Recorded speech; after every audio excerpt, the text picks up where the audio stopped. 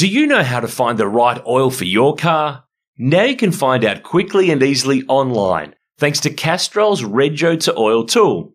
Simply type in your Rego, select your state, and within seconds you'll know the best Castrol products to unlock the edge of performance in your car. So what's your car best suited to? Just search Rego, the number 2, and oil and find out. G'day everybody, Aaron Noonan here. Welcome to the V8 Sleuth podcast powered by Timken, a world leader in engineered bearings and mechanical power transmission products and services. Well, we're on the road to Mount Panorama. Well, we're not actually on the road to Mount Panorama this year. Normally we would be. We'll be on the couch for the 2020 edition of the Great Race. But in the lead up, we've got plenty of great podcast Bathurst content for you. And today it is our Bathurst Q&A. You ask the Qs, we give the As. I'm not the only one giving the A's. Will Dale, you're here to give some A's as well. That could be all taken very incorrectly. But the reality is we've got piles of questions, and I think we've got all the answers today too. Yeah, g'day notes. Looking through our notes, I reckon we should have ticked pretty much all the boxes. So, let's hook in. Righto, let's hook in. Jacob Grant, first up. With GRM being a wild card for this year's Bathurst, as we record this, there's an asterisk next to that. I think they've been approved as a wild card, but one of their drivers doesn't have permission for a super license, Nathan Hearn, so we'll wait and see. But he says, I've always wondered, the car from 2010 that Lee Holdsworth and David Bernard drove together that led for half the race, where has that car gone? Now, of course, Craig Lowndes and Mark Scaife won the race in 2010, 10 years ago, 1-2 for Team Vodafone. But David Bernard, remember he got in that huge scrap with Lowndes for the lead, and Lowndes was getting massively pissed on the radio because I think he expected that Bernard should let him pass because he was faster, but it was a genuine race for the lead, and Holdsworth and Bernard led, I think it was like 70-odd, 80-odd laps in that year's race. So I didn't realise that until I was actually looking in our AN1 data results database the other day. I was looking at something to do with that race and was looking at the lap counts and went, did not remember that car led so many laps. And it was 81. It was 81. It was half the race. Was that the year it all came undone very late in the race and at pit entry? Got a drive through. Sped in pit lane. I think it was when Bernard was coming in to hand over to Holdsworth for the final driver change. And that it was. They finished 7th in the end. So one that got away. The answer for Jacob there, that car is still around. That was one of the last VE Project Blueprint cars that GRM put together, but it's with R Sport Race Engineering, and most recently we saw that in Emily Duggan's hands in the Kumo V8 touring car / Super 3 series last year. So that car, she's still around, as are a lot of those cars from that era that are perfect cars to run in Super 3 these days. We'll see a few of them going up to the mountain as well. Yeah, absolutely. Some of the older version cars that in recent times have confirmed. We ran a story on our website last week that got a lot of attention. The VS Commodore, that was a new VS built for the development series by Mike Quinn for Ron Searle, the late Ron Searle, in 2001.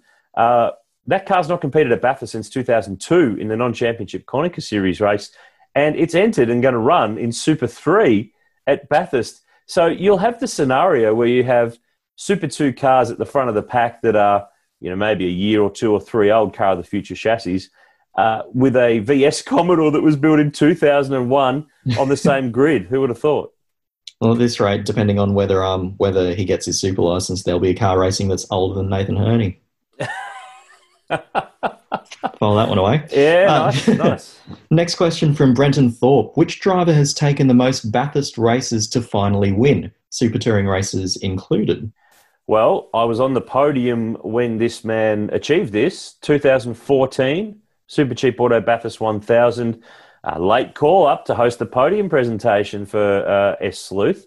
That was Paul Morris, 22nd start in the Great Race that year in 2014, and promptly has never been back in the 1000, retired as a Bathurst 1000 winner from V8 supercar racing. Obviously, he's driven in other categories and other forms of the sport since then, but that was 22 times. Really, he should have won in 97. But I was going to say, he was a winner for about an hour or so after the 97 race. Yeah, and that really shouldn't have happened. They should have put Morris back in the BMW. If you don't know the backstory, he and Craig Baird crossed the line first to win the 2-litre race in 1997 in the Diet Coke BMW that started from pole. Baird drove it across the line, but had driven, it had exceeded his maximum continuous driving time, which was 3 hours, 3.5 hours off the top of my head.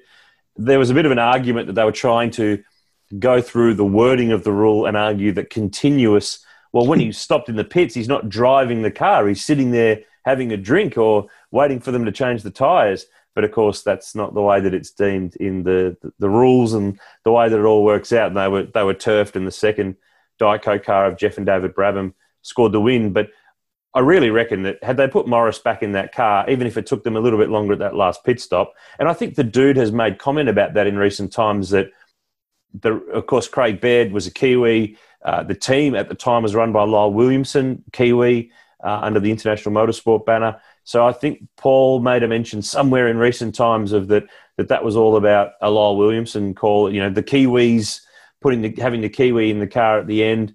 But even if they'd put the dude in and it cost them another 5 seconds, 10 seconds in a pit stop, with the way that race worked out, he probably had the fastest car there and he would have still won. So, well, they blitzed the Audis in the final stint. I mean, So those Audis wouldn't have been close. Those Audis didn't have the outright pace to go with those BMWs. So Brenton, that's the answer. Paul Morris, 22 starts in the 1,000. Of course, Luke Youlden had a pretty good number going by the time he won in 2017 with Dave Reynolds. That was, I think, his 18th start. So he was starting to get closer and closer. Next question, Shane Sawyer. Oh, two-parter. We like a two-parter, Will. Why the shift from the 5-litre Holden engine to the Chevy engine in the mid-90s? And is it cheese and ham or ham and cheese? I'll take the second part first. It's ham and cheese. Just rolls off the tongue a bit better. Correct. And the first part of the question, well, when these rules came into play in 1993, because, of course, there was no Ford V8 that had been previously used, although Ford teams were allowed to dip into Ford US's extensive motorsport parts program for their engines. And it was felt that, well, Holden teams should be allowed to do the same. So they were. Of course, as we all know, a lot of teams persisted with the old 308 Holden V8, and it went to victory at Bathurst that year instead of the Chev. Yeah, it wasn't just the standard plain Jane. Well, it was 304, really, wasn't it? It was the Holden 5-litre V8 engine. But, of course, Larry Perkins did a lot of work with Holden in homologation of that car, of that engine beyond he was the only one to stick with the Holden, but in the end he had to roll across to the Chevrolet in the following year of 94. And I agree. It is ham and cheese, by the way. Chris Holborn, I'll fire another one here. Bathurst in 89, Larry Perkins was at HRT and the cars had some very distinct LP features, 5-stud wheels, the Tower of Power switch stand, etc. Did these cars have HRT or Perkins Engineering chassis designation? I think the answer is yes. Because there was one of each, wasn't there? Well, in a way, because I guess we need to clean this up. So, Larry Perkins wasn't at HRT. Larry Perkins that year was HRT. So the factory HSV, Tom Walkinshaw, John Crennan program, they had the right to run the race team. They farmed it out for the second year to Larry for Sandown, Bathurst and Adelaide. And that's the debut of the Holden Racing Team banner, but they were very much Perkins Engineering run and built and operated cars. The car that Larry drove with Thomas Mazura at Sandown Bathurst was a brand new Perkins Engineering car. And the other car that was the Neil Crompton number 7 car was an ex-TWR car that had been refettled and had some modifications from Larry's team at their workshop here in Melbourne. So, so they were... Well, but the funny thing was that Larry's car was a Perkins car that later was sold and became Win Percy's HRT car the following year. So it got a rebirthday chassis number from Perkins to HRT. And the other car that was the Crompton car was a TWR chassis numbered car. So a little bit of both there, a bit of cross-pollination to answer Chris's question. Next question from Glenn Cawthorne. Did anyone save the car that Dick hit the rock with and the one that went into the trees? Now, the one with the tree that went into the trees during Hardy's Heroes in 1983, that's gone. That is definitely gone. Oh, no, it's still around. It's just in lots of different pieces. it's no longer a complete car, let's say. Fair point. Fair point. The doors were taken off, and a few of those were, like, one of the doors I think is still with the Johnson family. One of them was in the Harris Motorsport collection for a while and went up for auction a couple of years ago. Yep. The rest of the car, however, was put through the brand new Crusher at Sims Metal in 1984 and turned into paperweights. And occasionally you can see one of those pop up for sale on eBay. And I haven't seen one for quite some time, but the last time I saw one, I swear the price tag was around the $1,500 to $2,000 mark. So it's a famous paperweight. It's a famous paperweight. So that car's definitely gone, but the Rock car most definitely is not gone. But no one sees it. No one has really seen it since the end of its competition career, because it was, of course, rebuilt by John Donnelly and John English, and actually lined up on the Bathurst grid in 1981, about 20 spots behind Dick. So that car actually competed through the rest of Group C at the Queensland races, or usually in Queensland rounds, and at Bathurst in John Donnelly's hands. Then after its last race in 1984, it was sold to a person who likes their privacy and has basically kept the car squirreled away in Queensland to this day. And it has not been seen, but we've been reliably informed that it does still exist. And it's been attempted at purchase by quite a few people. And I think Dick himself's pretty keen to get his hands back on it, but the owner is most certainly not going to part with it for love nor money. So that's a case of waiting and seeing. Brendan Baker. Next question. What happened? Oh, I remember this. What happened to Mark Winterbottom's barbecue car? Did it race again or not? And second part of the question, did Scott McLaughlin's qualifying lap last year count in the record books or not? So I'll take the first bit. You take the second bit. It's probably the best way to put this.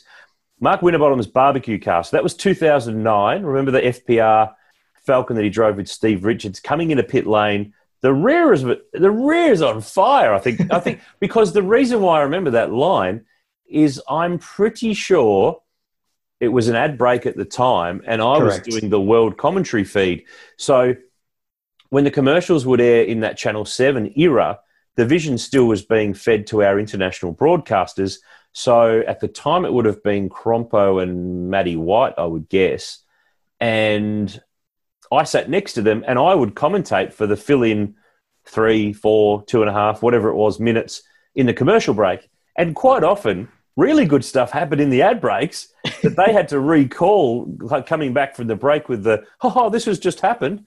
But if you hear occasionally, they'll wheel out some of those old bits of vision and they've used the original feed. So idiot here has got his voice over some of that. So that car, it caught on fire because they'd had some battery issues with it and they bolted another battery into the boot and it got loose. And, of course, it ignited and Frosty barbecued himself on the way in. Now, that car most certainly raced again. In fact, it nearly won Bathurst 3 years later.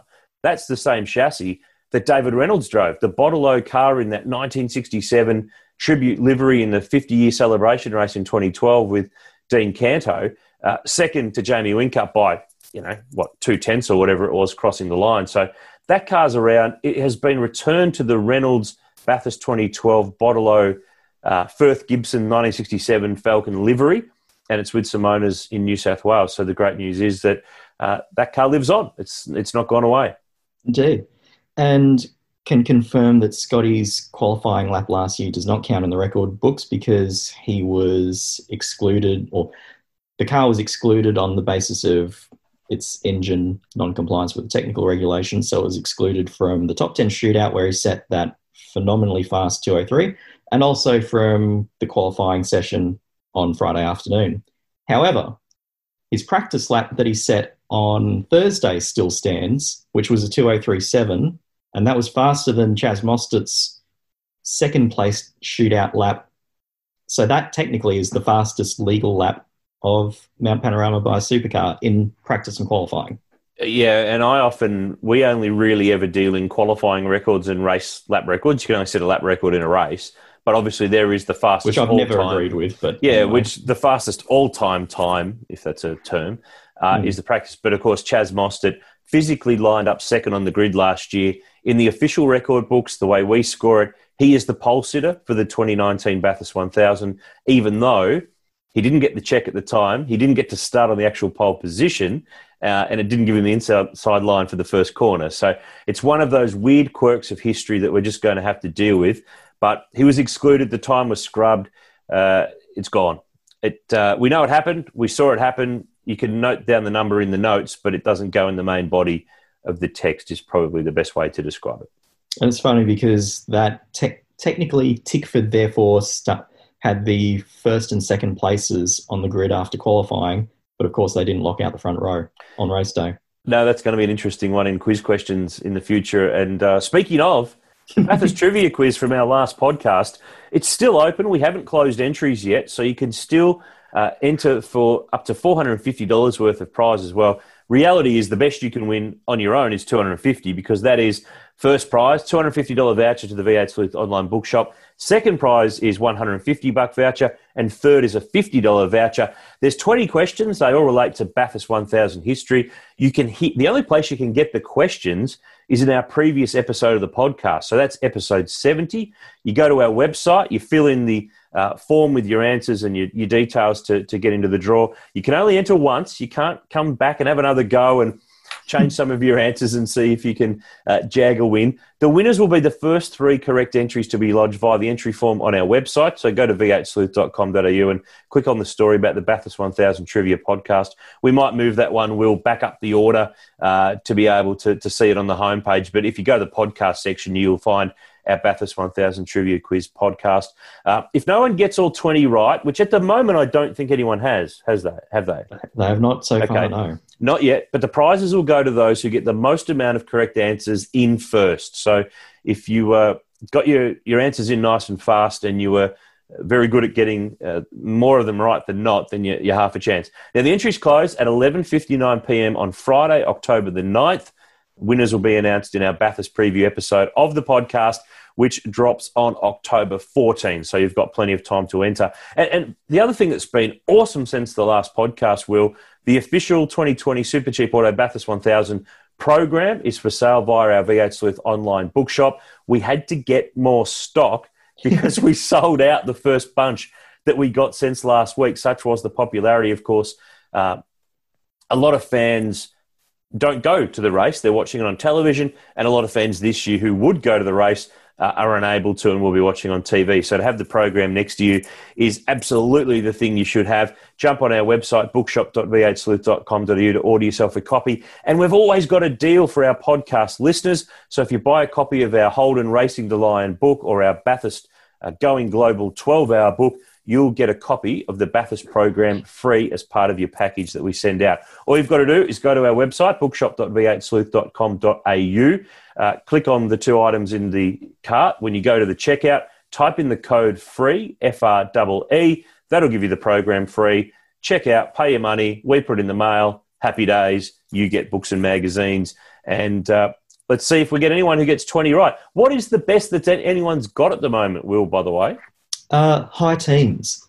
High teens, that's solid. Yeah. That's passable.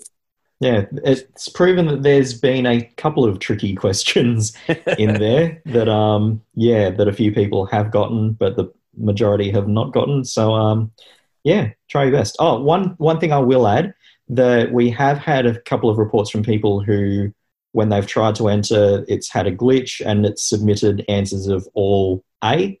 If that happens, I know we said that your first entry is the one that gets it done. If that does happen, enter again.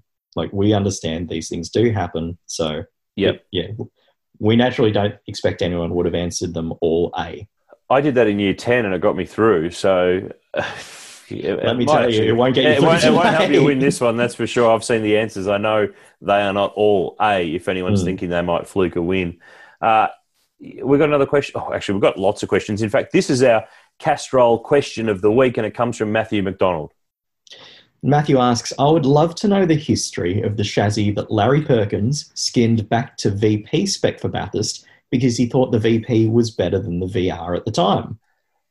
This was one of those great LP elements, and we will go further into this. And many of you who listen to the podcast know we've done a deal with Larry and Jack Perkins to, in 2021, produce the official car history book of Perkins Engineering, and this car will be featured in it. But to give you the very quick storyline on it, it was a VR Commodore in 1996, which was the current shape of the time.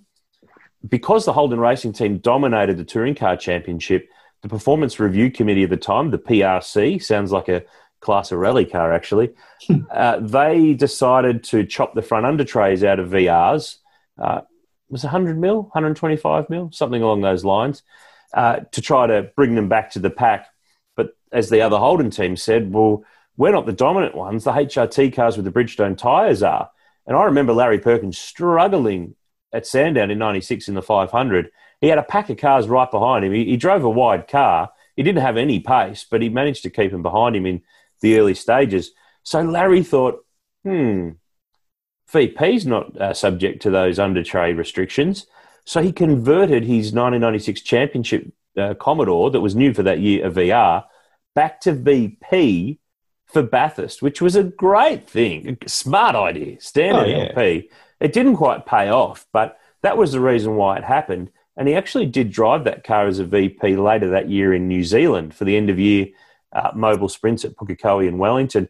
They did return it to later on VS spec for Russell Ingall to drive in the championship in 1998. And it's actually now undergoing restoration. It'll be restored not as the VP, obviously, to go from VR back to VP. There's quite a bit of chopping and work that has to go on there. So VR, VS, Castrol 97, 98 is the period that we'll see that car return to. But yeah, we've already started on work on that Perkins book, and there's pretty much 50 cars. So there's so much history and there's so many stories. And that story, the return of the future VP, Back to the Future, whatever you want to call it, will feature prominently. It's a cool story. I was like, the two things that I remember quite vividly of that whole thing. One, the fact that Ingall bunkered the car in the wet in the early stages of the race and cost them a lap. And that is basically what took them out of the fight for a podium position, because that car probably would have gone quite well had it not been for that unfortunate misstep. The other thing I remember is the Stoney cartoon when it was revealed that Larry was going to run the VP. Yes. And it's a cartoon of Brocky and Larry having a chat, and Larry's standing there next to the old 83. It was an 83 VH Marlboro Holden dealer team Commodore, and Brocky's going, Larry, isn't that my VH? And Larry's standing there in like a 70s flower shirt and big bell-bottom flares saying, yep, and it's got a great under tray. Yes. Classic Stoney line, the great John Stoneham. Yeah, that's a ripper. Thanks, Matthew McDonald, for the question. That's our Castrol question of the week. And, of course, remember the Castrol's more than just oil. It's liquid engineering, because Castrol provide the oils, the fluids, the lubricants for today and the future, for every driver, every rider, and every industry. And you can follow Castrol on Facebook to stay across the latest in motorsport, exclusive comps and much more. And, of course, you can get yourself on Rick Kelly's Castrol Mustang at Bathurst this year. Have you sent your photo in? I've not. I've been contemplating taking a photo of our dog Bowie, but yeah, I don't know. I don't know if he'd be into it. Yeah, he doesn't have to know. Oh, you got to ask his consent. No, you don't. You don't do. Be one of those people in this modern world. Don't. Take a cute photo of you and your dog, put it on the side of a Bathurst 1000 race car, off you go. Job done. Next question. Okay. Daz Emerson asks, winning car numbers of the Bathurst 1000. Obviously, 05 has won plenty. 888 has a few as well. But what car number has won the most? Daz, you're right. Daz is right. 05 has won plenty, and 888's won more than a few. Let's not say exactly how many 05 has won, as that is a trivia question. Or do we offer this one up? No, we're not giving anything.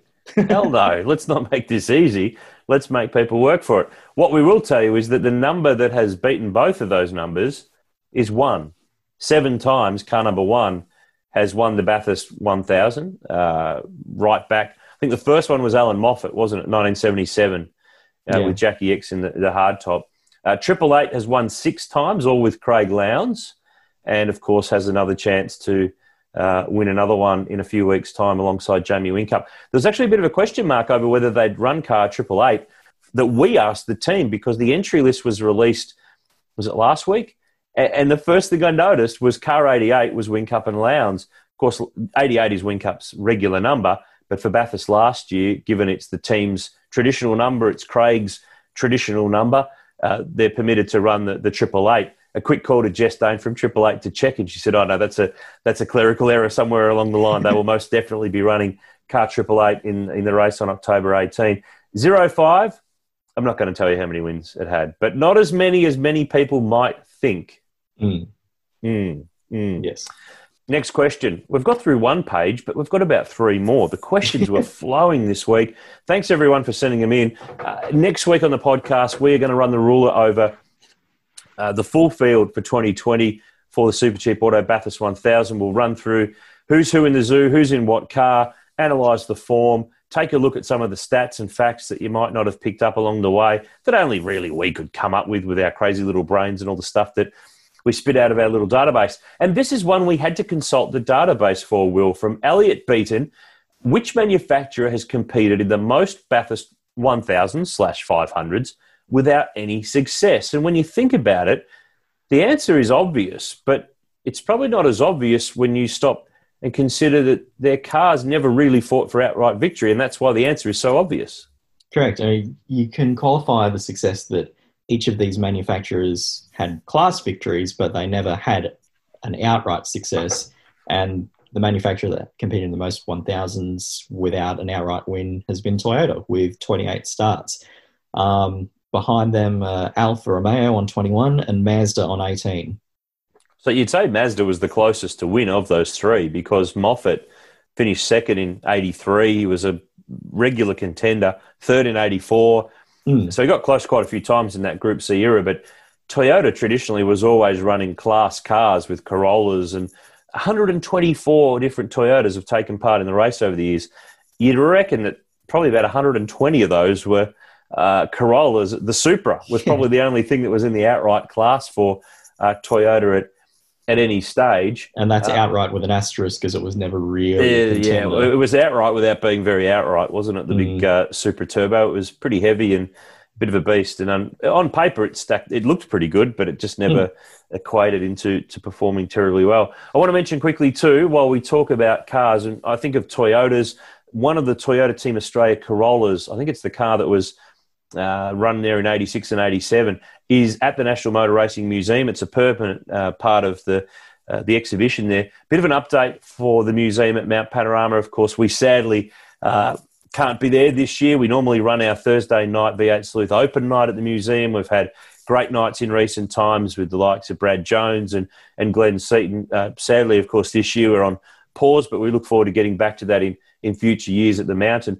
If you go into the race, if you're part of that 8% who are going to be at the Mountain for the great race this year, the museum will be closed on race event days. So Thursday to Sunday, October 15 to 18 inclusive, it will be closed. It will, however, be open, and there's the chance of some extended hours. Check the National Motor Racing Museum Facebook page and the museum's Bathurst website for further details of extended hours Monday, Tuesday, Wednesday, the start of race week, and, of course, Monday post and around that period. But due to COVID-19, the restrictions and what's having to happen to have that event occur, the museum, sadly, will have to be closed for those 4 days. But if you are in the area in the lead up or afterwards, it will be open. So certainly pop in and support the museum. They do an amazing job, the Bathurst Regional Council. They're adding to the collections there all the time. There's all sorts of things. Dick Johnson exhibition on with some of his cars. There's some more cars and memorabilia to be joining the collection soon. So if you are heading to the Mountain, that is the scenario with the National Motor Racing Museum. Another question. This is another good one, Will. This required a little bit of homework during the week. Graham Swan, what car, that is an individual chassis, has competed in the most Bathurst 1000s?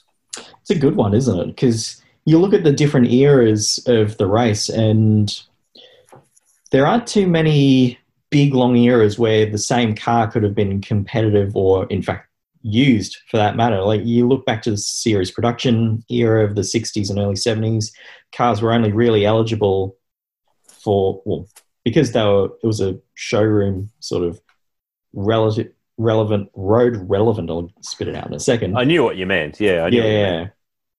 They were always racing the latest and greatest models. So you wouldn't get the same car rocking up to race 3, 4, 5, 6 years in a row. Same really with Group C. Group A, however, with the Corollas had a really long race. There were lots of them, and they stayed around for a lot of years. Much like on the road, you just can't kill them. So the individual chassis that had the most starts in a Bathurst 1000 was one of Bob Holden's Corollas. So it was actually one of the Group A cars that was part of the 1984 race. So it lined up in the 84, 85, 86, 87, 88. Well, 87, keep going. Was that the class-winning car in 87, wasn't it? With the class-winning car on the basis that it was the only one left. Doesn't matter. Doesn't matter. It's a winner. A winner's a winner. Correct. It competed in every 1000 from 84 to 1993 because, of course, Corollas was still part of the class, they had their own class in the early days of the fight. 2-litre class. Yep. The only race in that sequence that it didn't actually start was in 1991. And that was when Mike Conway and Kelvin Gardner were driving it, and it had an engine failure. I think it was on the parade lap. So it got so close to being deemed a starter, but unfortunately it's not. So 9 starts for that car in the Bathurst 1000. It started its life as a Sprinter bought by Bob Holden new from Bill Buckle Toyota. And, of course, Bill Buckle, he's the bloke that brought the Go-Go Mobile into Australia and ran that, was involved in the Toyota team in the 60s. And but you can blame him for GGO, not the Dart. Not the Dart. There are a couple of other cars that are in the mix but don't quite get to 9. The Tony Mulvihill Commodore VK Group A that debuted in 1985 with he and Barry Jones ended up making 7 starts. Last time in 1994 with Wayne Russell. Remember, it climbed the wall at turn 2. It was a Walkinshaw spec VL by then, so it started its life as a VK Group A and then was converted to a fuel-injected car later on. So it made 7 starts. And the Golsons, BMW 635, remember, that was like a Corolla. You just couldn't get rid of that thing. It kept turning up every year. It made 1 start with JPS in 86 with Jim Richards and Tony Longhurst and 6 with the Golsons. So that got it 7.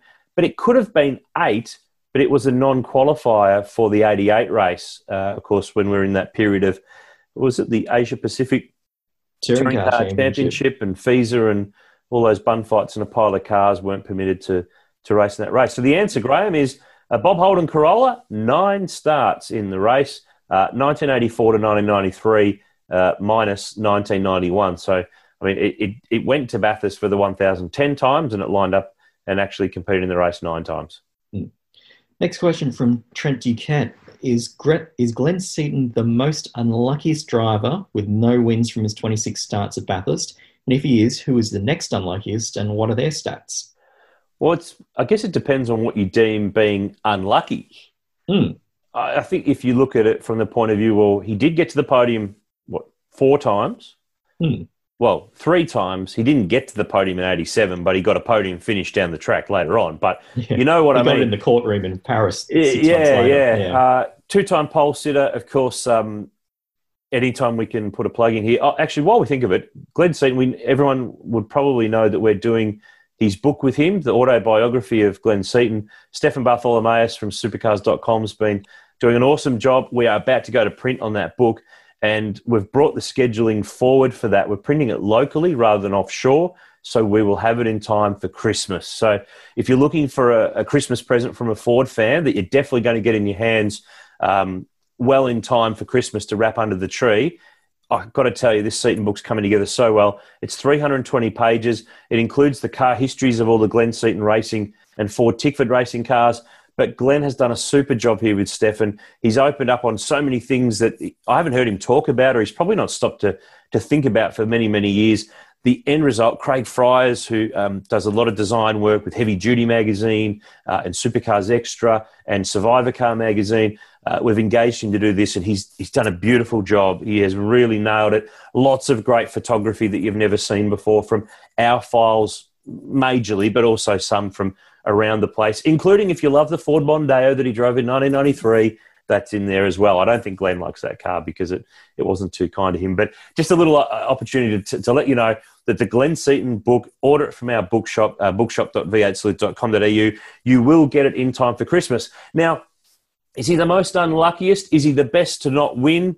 It's probably another little debate for another time, but Trent's right. 26 starts, no wins. The only other driver with that many starts and no wins is Bruce Stewart. 26 starts, best of fifth in 1988 with the late John Giddings in the Caltex Ford Sierra. But Bruce Stewart was in class cars for many, many years in a very different era of the race. I'm not sure that unluckiest is the right term, but I think I understand that what Trent's saying. The most times that you go to not end up having a win, Bruce Stewart. I think Brad Jones is only a couple behind that. But, yeah, Bruce is the one on the list that's made the most starts alongside Glenn not to win it. And Bruce, of course, got 3 class wins in that period of his starts. Not an outright win, but three times he came home as the best in his class. Yep, absolutely. Daniel Hopper? Let's go with Hopper. Let's see. I read this question and thought, I'll be a no-hoper at answering this one. I need some help. What's the youngest combined age of a driver pairing? And conversely, what is the oldest? Now, the oldest is a bit too hard to do because we don't have birth dates of all the drivers from the 60s and early 70s. So that makes that one impossible to properly answer. At the moment, anyway. At the moment, anyway. We're getting there. We're getting there. We're searching births, deaths, and marriages. We'll get a few extra ones. Bonus question. Yeah, no, it's true. Bonus question. They might not be the oldest pairing. Oh, sorry. Okay, let me start this again. Let's just break this down because this is too hard. What is the youngest combined age of a driver pairing? Well, the record will be broken this year if Nathan Hearn's permitted to run, but at the moment he's not. He doesn't have a super license. But and even so, they haven't started the race yet. That's right. So if he and Tyler Everingham are to start the race, they will take the record because from memory, their combined age is, I think, 36, 37? Yes. Something like that? Something like that. Nathan's 18 and Tyler's 19. 19, I think? Yeah. The previous record was Jack Perkins and Shane Price, who were 20 and 19 in 2006 when they started. So at the combined age of 39, there's a few drivers in this year's race who are older than that combined age. And the most combined starts? This was a good one. Now, which combination has the most combined starts? And I thought this year that Wink Up and Lowndes, they've got 44 between them, that would be moving them right up the list. But you know what? They're actually not in the top couple on this list. No. The one that's at the top of the list makes total sense when you hear it. It's from 2003. It's the combination that was in the number 2 Holden Racing Team car. It's Jim Richards and Tony Longhurst. They had 51 previous combined starts in the race that year. That's crazy. And everyone always forgets, because it was comprehensively overshadowed in the top 10 shootout by Greg Murphy's Lap of the Gods. Richo put that car 3rd in the shootout. I know. Did the fastest lap of his life. 56 years of age. I know. And you're right. The Murphy lap just blew everything into insignificance. But Richards out-qualified Mark Scaife in the sister HRT car. He was, 56? Hadn't done a lap on a green tyre in a V8 supercar in about 3 years. Probably longer, nearly. Yeah.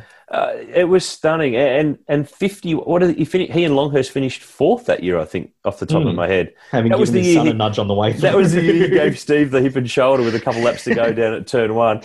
Jimmy did talk about his time driving for the Holden Racing Team on our V8 Sleuth podcast we did with him last year. If you haven't listened to it, it's a bloody ripper. And he tells a great story about racing with Alan Grice in Mexico too. If you've not heard that, go to our podcast section on our website or Apple or Spotify or wherever you listen to your podcast and go back and have a listen to that one. It's no surprise that the next few combos in the list all feature Lowndes, and they're all recent. So Lowndes and Steve Richards in 18 when they won, they lined up on the grid with 49 previous Bathursts between them. Of course, they were 47 the previous year, and they were 45 the year before that. So they hold the next couple of spots. Scaife and Jim Richards in 02, they had 45 starts between them when they lined up and obviously went on to take the victory. But there's no combo. Now, we've got to pay some pretty awesome credit here. A guy that you've never heard him on the podcast. You might have seen his name mentioned or referenced in our world of V8 Sleuth over the last few years, and that's a guy, Shane Rogers, who works with us. He's built the database that so much of this stuff comes from. He he's kind of like the mechanic. He's adding to it constantly. He's tweaking it. He's tuning it. We're constantly asking him for queries to run against the data and extract elements from it. He was crucial in putting that Bathurst 12-hour book together earlier in the year that we did, that had the results of every race and the details for the photo of every car. And I just want to take a second that Shane Rogers is our data guru. We don't know all these things off the top of our head. It's because he's built the system and been able to plug a lot of the data in that we're able to do this stuff that I don't think there's anyone in the country that can do this stuff. Or if they did, they would need a lot of pieces of paper, a lot of pencils, and a lot of time to be able to figure it out. He is indeed our Ludo. He's our Ludo, but we can understand him occasionally. The other thing he added when we asked him about this most experienced combinations question, he said that there's no combination with less than 12 previous starts combined has won the race since Tander and Bargwana won in 2000. That's interesting, isn't it? I look forward to running the ruler over this year's grid to see exactly who is above that and who's below. Yeah, it's an interesting one. And because one of my first thoughts was Whincup and Lowndes at 44 for this year. They must be high on the list, but they really weren't. But you look at the list and it's all recent in terms of the supercar era races, 03, 18, 17, 16, 02, 2020 with this year for Lowndes and Whincup. Colin Bond and Bruce Stewart are the only one that pops up from the 80s. 1989, they had 43 previous combined starts before they drove a Sierra together. So anyway, there's a bit of nerdiness for our sleuth faithful, which we know this time of year, you got to wheel out all the Bathurst stuff because that's what really matters. It's a great part of the history of the race. And it's, in a way, I think because this year, probably 95% of people who have had their normal Bathurst tradition change, whether you go to the race, whether you go to friends for a barbecue, whether you live locally, whether you do a road trip, it's all changed this year. But we've had a lot of comments on social from a lot of people who have said it's not going to be the same. Even some people saying that I'm not going to watch it. Look, my view on all this is we're really lucky to have a super cheap auto Bathurst 1000 this year. The effort that, and I spoke on the phone this morning before we record this pod, we're recording it a day before it airs, to Adrian Burgess about another matter, head of motorsport at Supercars, former head of Holden Racing Team and Triple Eight and DJR. And he said he hasn't even been on the road as much as more people, and I think particularly the Melbourne-based teams, the guys and girls from Tickford Racing and Walkinshaw Andretti United and Team 18, they have kept this championship and the great race for this year on track. Without them, we're stuffed. We wouldn't have one. We wouldn't have a television program to watch for the previous rounds of everything that's been going on, and we would have a gaping hole in the history of the great race if it wasn't for all those people and everyone at Supercars. And you know what? They're not all perfect. We're not all perfect. Things can be done better, but I think given the background, I think they've done an amazingly good job to keep the champion, to actually have a Supercars championship this year at a time when we all probably stopped and stared. And I really thought in April, May, that there wouldn't be a Bathurst 1000 this year. So things are looking good with 18 days to go before the race roars into life. So it's an amazing effort by all concerned. So on behalf of us to the industry, thank you and well done to everyone to make sure that we can add another chapter to Bathurst 1000 history. We'll get back to the podcast in just a moment, but I wanted to quickly tell you about our good friends at Timken, a world leader in engineered bearings and mechanical power transmission products and services. Now, you might know their name and you might recognise their logo, but did you know that Timken bearings are used in the centrepiece of one of the most stunning stadiums in the world of sport? The $2 billion, yes, $1 billion Mercedes-Benz Stadium in Atlanta features a retractable roof that is a work of incredible engineering. It features 8 triangular roof panels, or petals as the designers call them, that slide open and close in the same way that a camera shutter does. Each petal weighs almost 500 metric tonnes, and when the roof is closed, each petal cantilevers over 60 metres from the outer edge of the stadium. Now, despite the weight, the size and the complexity of the design, the roof can be closed in just over 7 minutes and open in just over 8, with Timken's tapered roller bearings used to ensure each petal moves smoothly. The stadium's home to the Atlanta Falcons NFL team and the Atlanta United Major League Soccer team, And in 2019, it hosted the crown jewel of American football, the Super Bowl. We'll bring you more cool facts about Timken in each episode of the V8 Sleuth podcast through the course of the year. Now, it's back to the podcast. 60th running of the race this year, which I don't think anyone's stopped to consider. We get smashed all the time about what's an anniversary, what's a running, what's a year, how many years. Well, count it this way. 1963 is the first. Yes, there were 3 great races at Phillip Island, but we count Bathurst from 63. 2 races in 97, 98 with V8s and 2 litres. Therefore, this year is the 60th running of the race, which is a pretty cool thing. Chris Whelan, this is a good question. I considered this for Castrol Question of the Week. It didn't quite get there, but it's a very good runner-up. Why is Bathurst not considered a street circuit, as it's a normal road the rest of the times of the year? I've got a theory on this, Will. Go on. Think about it.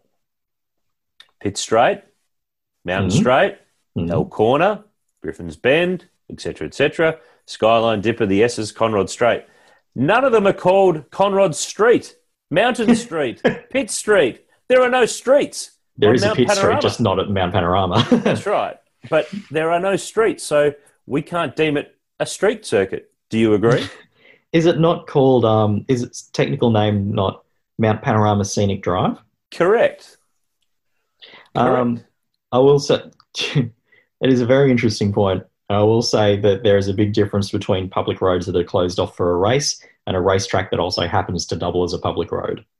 Very true. But Chris, great question. Yeah. The other element is in our data, we distinguish between types of circuits because we can analyse team and driver form on street circuits versus permanent circuits. I count Bathurst as a permanent circuit in the way that we read that statistically. Yes, it's a public road open 350 days of the year or whatever it is, but it's not like Adelaide. I mean, it's the characteristics of the circuit too for mine that, Adelaide, it's the lines, it's the surface changes, it's all those elements. Townsville obviously has a permanent section, but a road course section.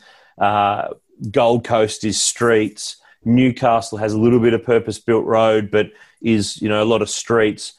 So that's the other reason why I don't count Bathurst there, because it's very much a curated road, for want of a better term, for the purpose of a racetrack that just doubles for getting around during the week. Well, that's it. Like that 6.213 kilometres of tarmac has been designed as a racetrack in mind. You look at the cambers of the corners, the way that the road's profiled, there's no crown in it like there you would see on a regular public road, the way the driveways are all set up and all the big concrete walls that surround it. They're all things you wouldn't normally see as a feature of a circuit that is a genuine public street the other 363 days of the year. And we talked just before about paying credit to those who've kept the Supercars Championship on the road, quite literally in 2020. We are forever indebted to Martin Griffin, the former mayor of Bathurst, to pull the Swifty to get the funding for the public road, when really it was a racetrack and he knew what he was up to. And, of course, since 1938, Mount Panorama has given us some awesome motor racing over the years. Cameron Bates, next question. In 1992, when Jim Richards got to Forest Elbow, one wheel was already wrecked hanging off the Nissan GDR. Where did he damage it? Now, that was at the cutting because he went straight on. Yeah. Was that on the exit of the cutting? Like the kink to the right? Because it was the front left wheel that was knocked out, wasn't it? Or was it the front right? I can't remember now, but it was definitely the cutting. Yeah. Just sailed in there and headbutted it and limped his way across the top. And by the not time captured on camera. No, that's one of those momentous moments of Bathurst history. I mean, the momentous moment of the Pack of Arseholes podium speech and crashing at the exit of the elbow. But what led to it was his car. Obviously, he was stuck on slicks, but the damage that was caused to it was at the cutting. So that's what happened there, but we just didn't get to see it. Peter Alexander asks, and I think Peter's a big Ford fan just quietly, Moffat's last Bathurst drive in a Falcon came in 1980. What ended up happening, I should say, to that car afterwards? So that car ended up racing throughout the rest of the Group C era in John English's hands. He purchased it and raced it in various colour schemes. Probably its most memorable moment in John's hands was it actually got out of his hands on the way down through the S's in the 84 race and took a giant chunk of concrete out of the wall. Wasn't the commentary line, "Oh boy, that's a big hole in the wall"? Sure. Was it Wilco? I think it was Wilco. Yeah. It sounds like the sort of thing Wilco would have said.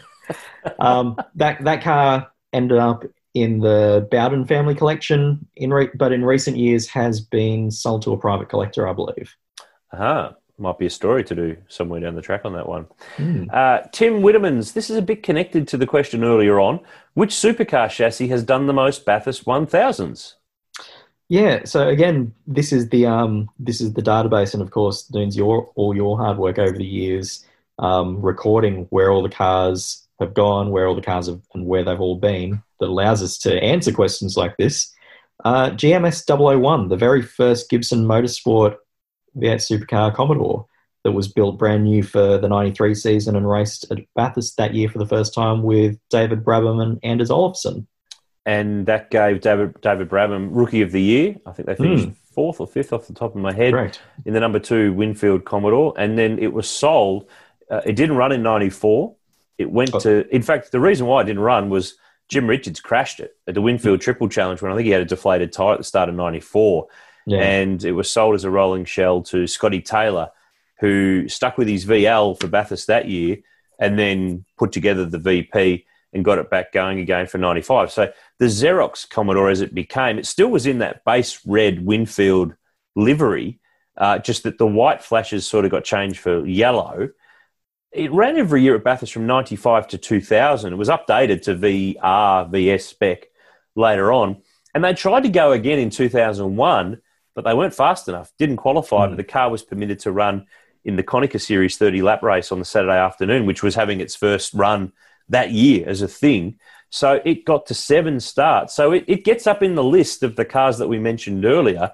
It gets to 7 starts. It could have got to 8, but it's equal second on the list all time. As far as we know, I can't imagine there's a car from the 60s or 70s that's going to bounce its way onto this list.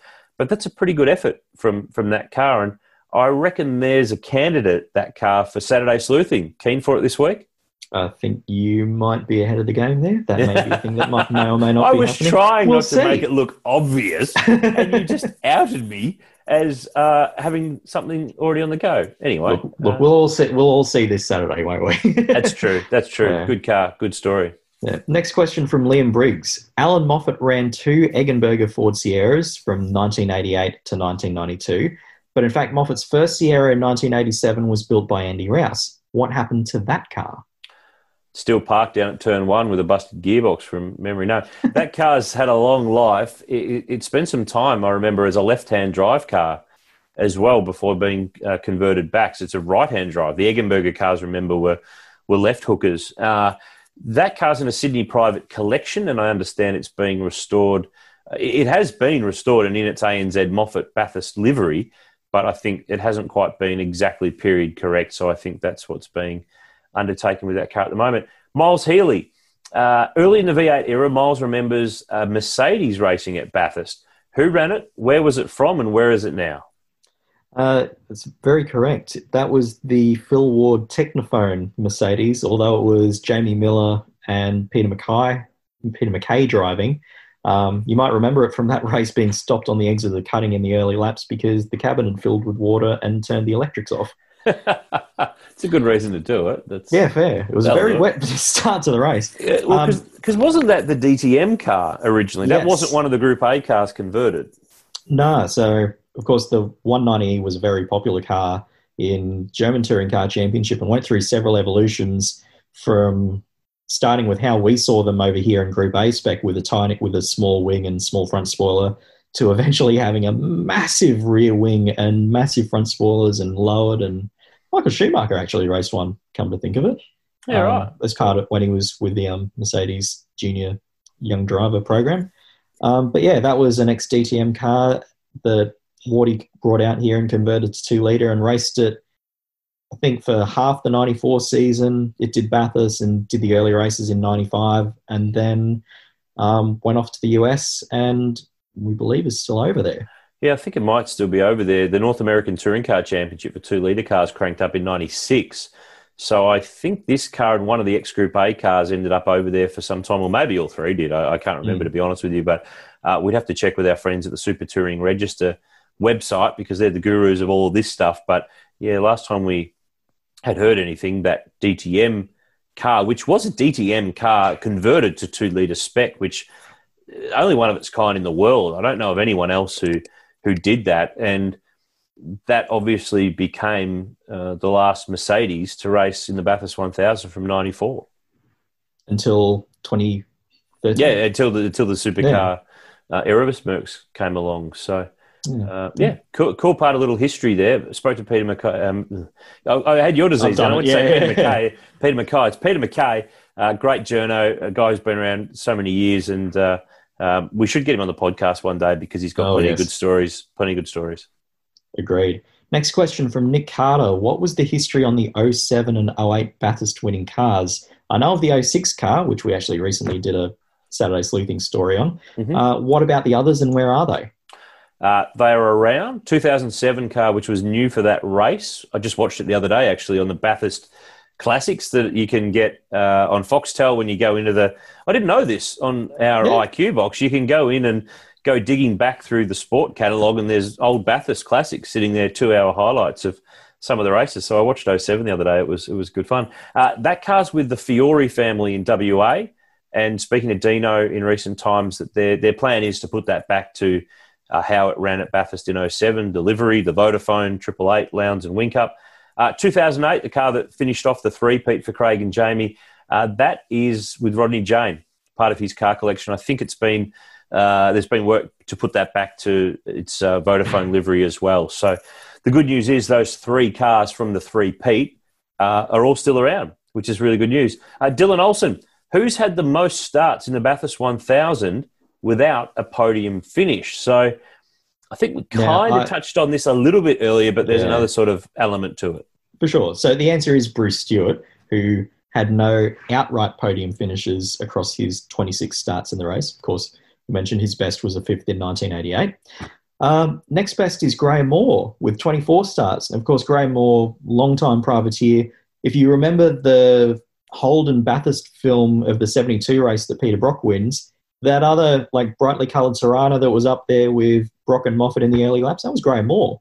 Yeah, Norman Booth car from memory. Yeah. And he's the guy that brought the Williams Renault factory British touring car team to the 97 2-litre race.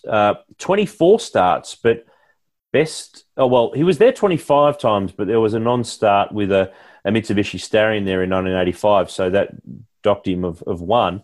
But best finish was 7th in 86 with Michel Delcourt, so the following year in an ex-Holden dealer team, Commodore. But he finished 8th the next year with Delcourt when that car was the Strathfield Car Radios car. So, 24 starts and a best of 7th for Maury. So, there's a few names here that feature still quite prominently in the Bathurst 1000 stats list of most starts that obviously haven't started the race. I mean, Graham's last start was with Alan Jones in that Renault in 1997. So, 23 years ago, and he's still right up there in the history books of most starts. Yeah, and I think a few of the people on the current field will have to keep racing at Bathurst for a long time to catch up these guys. I think you're right. Next question from Keenan Jones. Oh, I like this one. Given that any footage pre-1997 of the Bathurst 1000 is in the Channel 7 archives, does this mean that the new TV agreement will allow for an amazing Foxtel Bathurst channel come October 2021? It's a good question. I know why you like this as well. We get a lot of comments about this stuff over time in terms of TV footage and rights and things like that. I don't think the new Channel 7 deal in them returning to covering supercars next year is an instant, therefore this will happen and Channel 7 races will just magically now start appearing on Foxtel as part of, a Bathurst channel or the dial-up, not dial-up, I don't mean internet, I mean on-demand sort of service through your IQ box. Yeah, I can't see that being a natural flow on. If that were to happen, that would have to be a separate commercial arrangement between Seven and Fox Sports and Foxtel for that to happen, because I know Seven really value and cherish, as they should, their Bathurst 1000 and Motorsport archives. So I think the only way that it would happen is if there were some invoices being sent, or I guess it opens up the possibility that if they're now both broadcasters of supercars, they're not so much in bed together, but they're on the same page dancing with supercars. So there might be the ability to offset different things to trade off to be able to have that happen more easily in the future.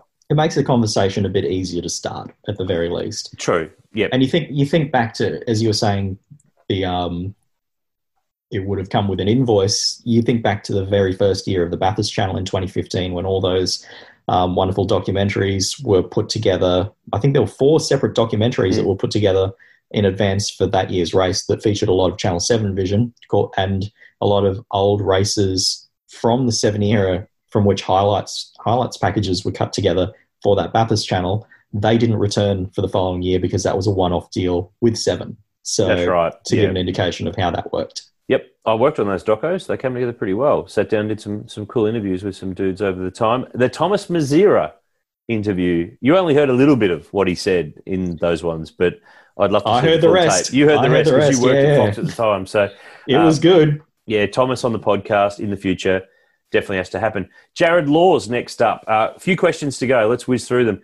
Glenn Seaton's had a few numbers throughout his career, but number 30 is the one that seems to be linked with him the most. He used it also in TCM, and his son Aaron's used it in the Kumo series and in the Toyotas. So why the number changed to number 5 after the number 1 was peeled off at the end of 1998? You talked about the Glenn book earlier, and the answer to this question, which I didn't know the answer to this question either, the answer to this is in the Glenn book. It is, yeah. He explains it here because we asked him.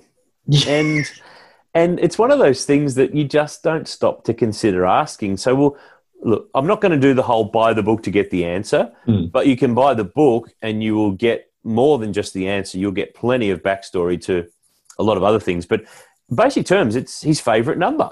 Yeah, and you look at his birthday. He was born on May 5. 5th of the 5th, 65. Yeah. Of course, that makes sense. But for so many years, Peter Brock was racing with 05. So having a number 5 as well as 05 wasn't going to happen. But once Peter retired, obviously, from full-time racing at the end of 97, having a number 5 was able to happen again. So hence why the number 5 Ford Credit and then FTR Falcons. And then the number ended up, of course, as part of the sale of Glenn Seaton Racing to ProDrive, which became FPR. And hence the number 5 lives on at Tickford Racing to this day with Lee Holdsworth in the truck assist Mustang GT. And eventually won a Bathurst with Mark Winterbottom and Steve Richards in 2013. Yeah, absolutely. 10 years after FPR had made their debut. Next question, Scott Allpress. What was the last year the lesser classes mixed with the serious stuff? I'm assuming 92 where they were killed off, where after they were killed off everything bar the V8s. 1994. Was the last year that we saw V8s and 2 litres together. Of course, the 2 litre cars had run as part of the Touring Car Championship the previous year. There was a class, everyone forgets, there was a 2 litre class in the 94 Championship, but Steve Ellery's Sierra was the only one that ran at the first few rounds before the 2 litre separate series began. So they ran their 2 litre Valvoline Australian Manufacturers Championship as it was in 94, and then the 2 litre cars were a class for the Bathurst 1000, and of course, from 95, no 2 litre cars, support category for 96, and then the big split in 97 with 2 separate races. There were classes in the 98 2 litre race. I mean, we did see classes in the V8 races based upon tyres, open tyres, a controlled tyre category for privateers. Special level 1, yes. Yeah, all that stuff. But the last time that there was really different classes of cars as opposed to tyres was the 98 2 litre race, because there were Super Tourers, the Schedule S New Zealand touring cars, which were a much more standard touring car, that there was, I think, 8 or 9 or 10 of those that came across.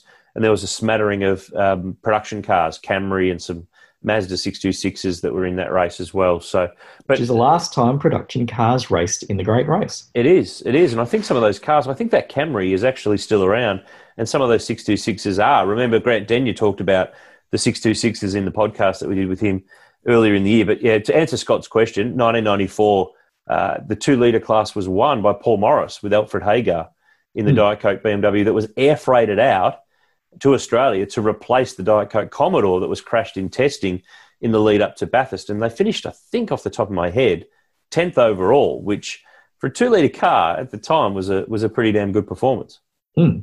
Next question from Clint Tice. If you had a budget to produce a documentary or a movie on a Bathurst 1000 event, where are we getting this budget from, Will? This is hypothetical. Oh, right, okay. unless, of course, anyone who's listening has a budget. In that case, you can contact us. Which year would you choose and why? And, of course, this includes the Bathurst 500 races up to 72 and the 2 Super Touring Bathurst 1000s.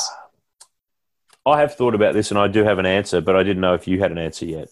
I do have an answer, and I think it's different to yours. Okay, you tell me yours. So, actually, being greedy, if you have enough budget to do 1 doco, why don't you do 2? So, I'd go with 1972. Okay. Or 1994. So, 72 was it was the last year of series production. So, the last time that the cars that you could buy off the showroom floor legitimately were the ones that were on the grid at Bathurst. So you've got the whole supercar scare as a plot line throughout to wheel into it as well. You've got the rise of Peter Brock. You've got the whole Holden to Ford head-to-head. You've got awful weather conditions at the start of the race. The drama of that those early laps of Brock taking on Moffat head-to-head, which when you think about it, didn't happen all that often at Bathurst. It wasn't that common that those two were in a head-to-head fight over all the years. There was 72, 73, to a lesser extent 77. After that, there was not a lot of wheel-to-wheel stuff between them. No. Brock was in a race on his own there for quite a few years. So that's why I'd go with 72. And 94 would be my other option, because the drama surrounding that race, when you just look at the fact that Brock had a $10,000 bonus that no one was particularly happy with, and even less happy once there was the question of eligibility over his new Commodore nicknamed Beth. It was just an amazing race, start to finish. Like I personally still believe that stands up as probably the great race of all. So there's plenty of storylines. You've got the Brock stuff, the controversy, the $100,000 to win, the suspension tower. So it's $100,000, yeah. It was $100,000, yeah. Don't shortchange. I was out by a factor of 10. Well, it was $10,000 at 10 to 1 to be able to do that. And there was, of course, the tragedy in the lead up with Don Watson being killed. So that put a real pall over practice in the lead up. Wet weather. The kid arrives. The kid, turns it on without even knowing he's turning it on in his fight with John Bowe. So there's plenty of elements. I'd go 1992. I know that Pack of Arseholes has been done to death, but there was a lot of emotion. The return of the V8, Commodore and Falcon fight, Nissan and the other Group A cars, the turbo cars being farewelled, the Denny Hulme situation where he passed away, the wet weather. There's just a lot of subplots and storylines that I reckon you could really flesh out. And the great part is that pretty much all the people are still around. Well, you think there was the threat of legal action in the lead up to that race to allow the GTRs to run? Yeah, because of the weight that they were forced to carry. They threatened to pull out and not run at Bathurst because they said the weight would be too much on their tired old bones of the GDRs, and in the end, they still managed to get up and get the victory. So, but I'd go with 92. Probably a good chance to refresh the memory is that the 92 race is now out in full on DVD that we released earlier this year. So if you jump on our website, bookshop.v8sleuth.com.au, later in the year, the 1993 race in full will be available on DVD. So we'll let you know via our website and our socials when that comes out. Michael Gray, what is Aaron and Will's favourite Bathurst memory? Something personal, not something that you saw on TV. I have to pick, and I had to think about this because I've luckily been there for some good stuff. I think it's 94. So the race you just mentioned, I was a punter sitting late in the race on the exit of the chase. This is before the hotel was there, blocking the view, with a PA speaker just near us. It's, I guess, lap 130 something, or 140, whenever it was that. So the thing was then, we couldn't hear the commentary. So Bowe and Lowndes are fighting for the lead late in the race. Brock's crashed, so all the Holden fans are sitting there crying in their beer because they're stuffed because it's just some kid in the other car and he's not going to threaten John Bowe. And we don't know, sitting down at the bottom of Conrod, that Lowndes has taken the lead at Griffins around the outside. No idea. Until about a minute 40 later or whatever it is for them to come around. And you couldn't see the cars where we were sitting until they emerged out of the right-hander of the chase. So under what was, I think, then the Bridgestone Bridge by that stage. And I'll never forget, I wrote about this in Motorsport News many, many years ago, but it's just a personal thing that I remember so vividly, that the Holden fans are seriously, I mean, this is before mobile phones, but it would have been at a time when they'd all pull their phone out and just start messaging their mates or, checking Facebook or seeing what the weather is, because there's nothing else going on in the race that's going to keep them entertained and enthused. But through this all, you get a vibe as a fan at the track for how long it takes for the leaders to come around. So, at the time it's probably 2 minutes 15 or thereabouts at Bathurst in 94. So the wave of course, there's a safety car to clean up Brock's car at the top of the mountain. Race restarts. We don't know that Lowndes has pulled this move at some point on bow. So the first second that we know is because he comes out of the chase, full beans. Look up the video. He's out of control. He's even said it now.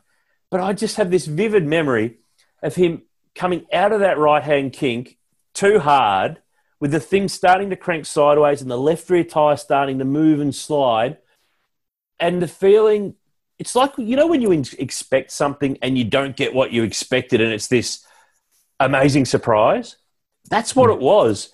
So I feel that to the people that sat there that day, that weren't watching on television, who didn't know that he'd arrived. He just arrived in a straight racing, a minute 40, but we didn't know. The minute we knew was when the kid comes out of the chase with the thing cranking sideways in the effing lead, in the biggest race of the year. The punters go off their tits. It is the best crowd reaction I think I've ever been a part of at a motor racing event, where the downtrodden fans who are going, this race is over, Bow's going to drive away. The kids in front. The roar was amazing. Like, I'm not putting the sauce on this. It will go with me till my dying day that, to me, that's when the public went, holy shitballs, who's this kid? He's in the bloody lead. And you could see the place went nuts. Like, I'm not sure if the television broadcast accurately gives you the audio of the crowd, but for me, that is my favourite personal didn't see it on TV moment at Bathurst, because in that moment, for the, 5,000 people that were in the vicinity, that's when they stood up and took notice of Craig Lowndes, because he was in the lead. And it was the greatest shock of our lives, because we didn't know. We were just expecting yellow car, white car. But it was white car, yellow car. So everyone lost their minds. And for me, that's an amazingly memorable moment from 26 years ago, when I went on a bus trip from Ballarat to Bathurst for the second year in a row, and saw that was, and those few laps that he led were just amazing, because you could see the energy. You're a big music man. You've been to plenty of concerts in your time and sporting events. When everyone realises that they're seeing something special, it's getting them fizzed, it's getting them frothed up and excited. That was going on right there. And I'm getting frothed just talking about it, because that's how it felt, not just for me as the race fan on the day, but for everyone standing around, that we went from a dead rubber to fifth set Wimbledon final. We're going again, like the kid's in it and it's on. And of course it didn't last for much longer. Another 4 or 5 laps he held him out for before that. Wasn't it? It was a lap and a half. It was a lap and a half? Yeah. 2 laps, not even 2. I don't think it was even 2 laps. It was much less time. I know when I went back and did the whole live blog at the 94 race a few years ago, I looked at the lap chart and thought, right, he didn't lead that long. It was a loose couple of laps. Like you said, it was sideways everywhere. Yeah, just him coming out of the chase and the crowd erupting when they realised that he was in front, because they just didn't know. And it brought everyone's attention back to the race, and they were hanging off those last 20 laps. It was something really, really cool. Really, really cool. See, I don't have any stories like that, because I've never been a spectator at Bathurst. So you've been a working member of the media or watching on television? Exactly. So all my memories of being at the track at Bathurst watching the race are actually probably in the Supercars media bus. Any nice lunches or catering that you recall being really good? Any highlights Actually, I laugh, but there actually was a massive highlight there. So in the 2016 race, if you think back to when the first half of that race was dull, it was so dull because there were no safety cars. Yeah. Everyone was saving fuel, and the Red Bull cars were just checking, in the 88 car in particular. Oh, this is the race that I thought they were going to blitz this.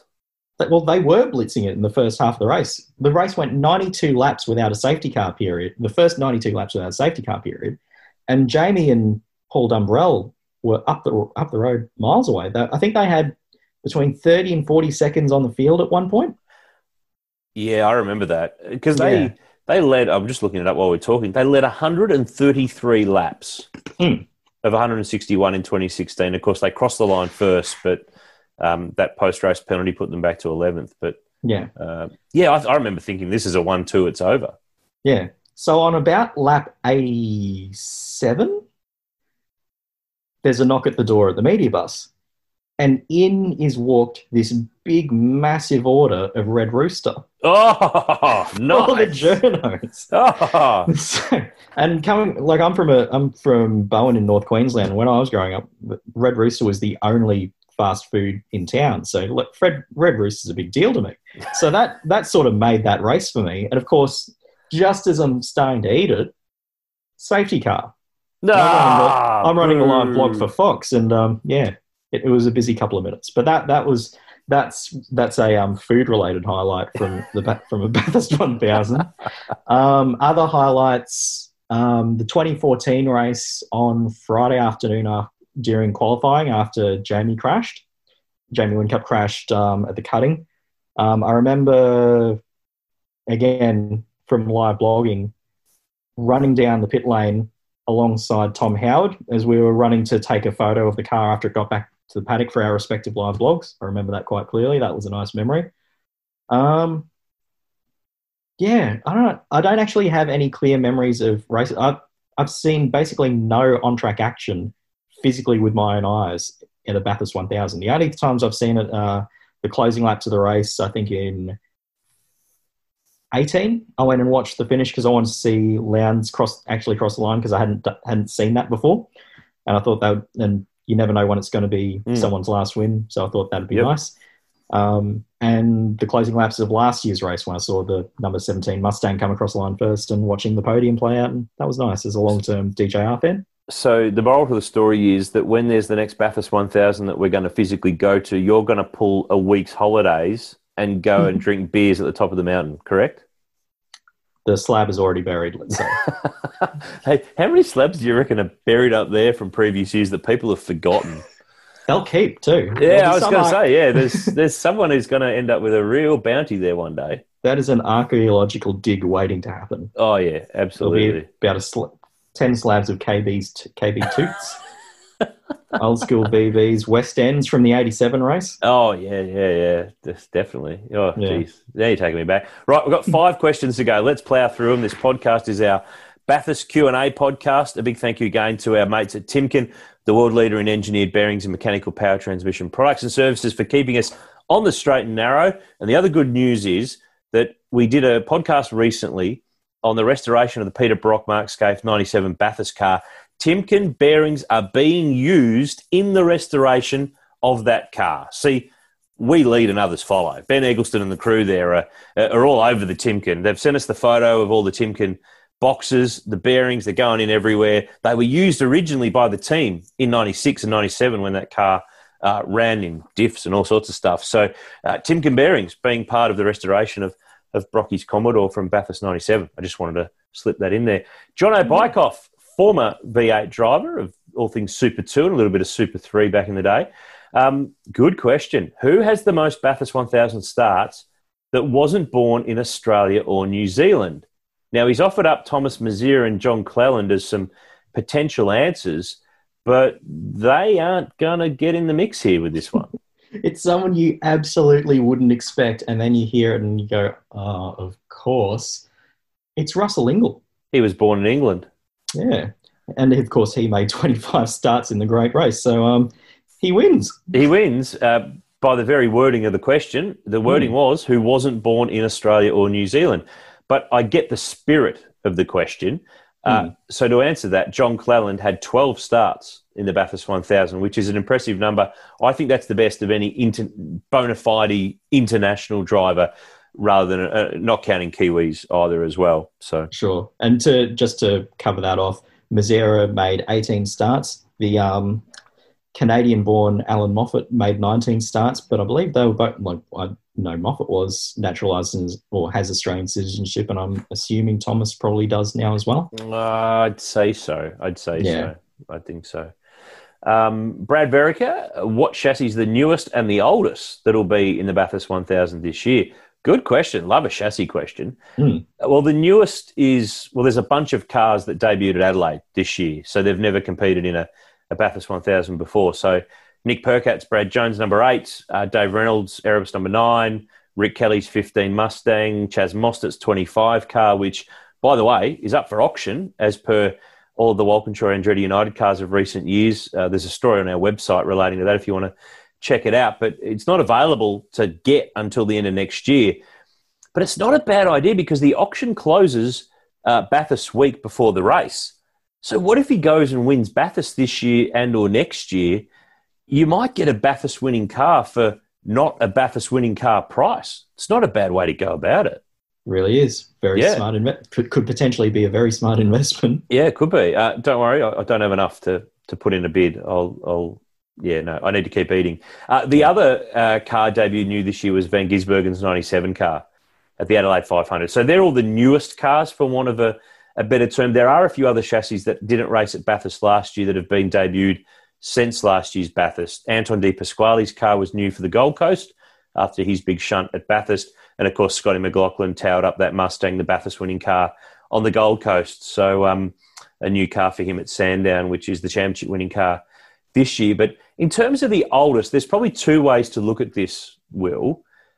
I'd look at it from the point of view of the oldest in terms of the oldest to have debuted, and that's the number 34 Matt Stone car, which is an X888 Lowndes car that debuted at Sandown in 2014. But it's not the oldest in terms of the most races done, though, is it? No, and the car that ticks this box is actually a car that we all believed was written off at the end of last year and wasn't coming back. It had everything but a death certificate on the Gold Coast last year. But alas, the number 55 Tickford Mustang that Chaz Mostert put into the wall at the shootout at Gold Coast last year is back in Jack LeBrock's hands for this year, was rebuilt progressively over the summer, and of course is a race winner again. Yeah, with LeBrock at Sydney Motorsport Park. But it was new in 2016 in Adelaide for Chaz as a Falcon. Of course, it's been converted to a Mustang. It's been repaired after that big crash that you mentioned. It's done 137 championship races. It's time for retirement. Surely that thing deserves a rocking chair and a nice cup of tea and a blanket somewhere. Well, it illustrates the age of that car. That was built to replace the car that Chaz crashed at Bathurst the previous year, where he hurt himself quite badly. Yep, that's the one. Next question from Tim Woodermans. What is the most successful Bathurst chassis? There's actually equal two for this, is there not? There is. The car that won the 82 and 1983 races, the Holden Dealer Team Commodore that was 05 and 82 for Brock and Larry Perkins, and 25 for John Harvey, Peter Brock and Larry Perkins, but not Phil Brock in 83. And Golden Child, the Mark Scaife Holden Racing Team Commodore that won the race in 2001 with Tony Longhurst and then backed up and won it again in 2002 with Jim Richards. Both worth quite a bit, those two cars. I would have thought they'd be two special cars to have in the collection. Kieran Andrew, what was the deal with the Gary bar? Not the Larry bar, the Gary bar that was in the VY GRM Commodore that Garth Tanner and Jamie Winkup shared at Bathurst in 2003. Now, everyone remembers the Larry bar, the horizontal windscreen brace bar, but GRM went a step further and put another one in. They turned it into an X Commodore. Yeah, two bars in the shape of an X across the windscreen. Who would have thought? Who would have thought that was a good idea? That must have been a nightmare to look through. Didn't Tander talk about this on the podcast I did with him last year from memory? Yeah, he mentioned the fact that the car wasn't painted inside to save weight, so it kept rusting. So, tetanus shots all around for the GRM boys. It was. And while the Larry bar was initially frowned upon, it was permitted in the end, and every other team bolted one into their car. That was in 2000, and GRM put this into their car in, I think it was for Bathurst or Sandown around that time, 03.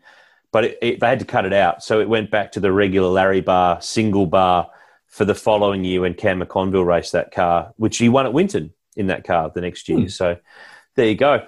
Last question from Carl Phillips. This is a rip snorter. How many times has a team paired, that is, how many times has there been two drivers with the same name in the same car at the Bathurst 1000? Now, Carl alludes to our quiz because one of our questions relates to the fact that Jack Perkins and Jack Smith are driving together this year. So he was keen to know how many times a Bathurst car has had two guys with the same name drive it. Of course, we went to the database, and the answer is 41 times. It's more than I would have thought. Yeah. Most recent was Alex Davison and Alex Rouleau in 2017. Yeah. Prior to that, we had James Moffat and James Golding in 2016. And that was the last time there were two instances of that in one race. Oh, sorry. The last time there were two instances of two driver lineups with the same Christian name was back in 98 when we had the two Darrens, Darren Hossack and Darren Pate in one of the Wins Gibson Motorsport Commodores, and Shane Bykoff and Shane Cruikshank in their Commodore. Yes. Their Commodore or Falcon? They were in a Commodore that year, actually. I'll take you that, but I'll raise you 1987. 4 of them were in the race. The Klausers, Ludwig and Needswitz. Yeah. Peter Brock and Peter McLeod, of course, the winners. Peter Fitzgerald and Peter Jansen in the car that Peter McLeod owned. And Gary Cook and Gary Sprague in a Commodore. So 4 instances in the one race of cars with the same first name with their drivers. However, 2 of those cars had 3 drivers. Yeah, but as I'm pretty sure his name isn't Peter Parsons. You only need 2. You only need Gary 2. Cullen. You only need 2. That's all you need. That's all you need. So, it's one of those quirks of Bathurst history, and it doesn't happen very often. I mean, you look back through it, 2016, 07 was Paul Dumbrell and Paul Wheel, 05, Paul Morris, Paul Radisich, 03, Mark Noski and Winterbottom, 2000, Gary Holt, Gary Wilmington. So in 20 years, we've only had 6 times that's happened, and we'll have 7 with Jack Perkins and Jack Smith teaming up in the number 4, FCT Logistics Brad Jones Racing Commodore on October 18. Jack continues his Bathurst streak. He's been in every race since 06, and he's been to every race since he was, 2 months old or thereabouts, 3 months 86. old in 1986. So he's got an amazing record that he gets to keep ticking along this year. So we'll run the ruler over the full list of drivers and cars in the race next week on the podcast. But we've covered some serious ground there. Thanks, everyone, for sending in your questions. It's had our database working really hard. Shane Rogers' keyboard is on long service leave now because it's been doing plenty of work in the last 6 days looking up some of the answers here. That's one of the things I think we love most about V8 Sleuth and the following we've built, the podcast, the website, the social media engagement. We get asked a lot of really great questions. We've got a lot of learned fans who follow the sport closely, who are passionate and knowledgeable. That's the following we want. Occasionally it morphs on socials into a Holden and Ford bitch slapping session between people, which we like energy, we like fun, but we don't like some of the other crap that goes on social media. So we will delete it, hide it, or get rid of it, and you can go somewhere else with all that. But we really appreciate the great questions and insight into the sport that so many of our fans have got. Episode 71, Will, is this episode coming to a close. I think of the Toyota Team Australia Corollas when I think of 71. I've got Corollas on the brain after that question earlier on in the podcast. Next week, we will run our ruler over the full field in the Super Cheap Auto Bathurst 1000. Plenty of time still to enter the quiz. Entries don't close until Friday, October the 9th. We'll announce the winners in our episode the week of the race on October 14. So jump on the website, fill in the form. If you don't have the questions, click back and have a listen to episode 70 of the podcast to make sure that you've got all the questions, and we will find out if you've got all the answers. You're not allowed to enter, are you? You haven't entered? You sure? To your knowledge, I haven't entered. Okay. Pseudonym, hotmail address. Okay, I'll keep an eye on that. Anyway, thanks again, everyone. Hope you've enjoyed our Bathurst Q&A episode. We'll join you again in 7 days' time when we run the ruler over the field for the 2020 Super Cheap Auto Bathurst 1000. We'll talk to you then.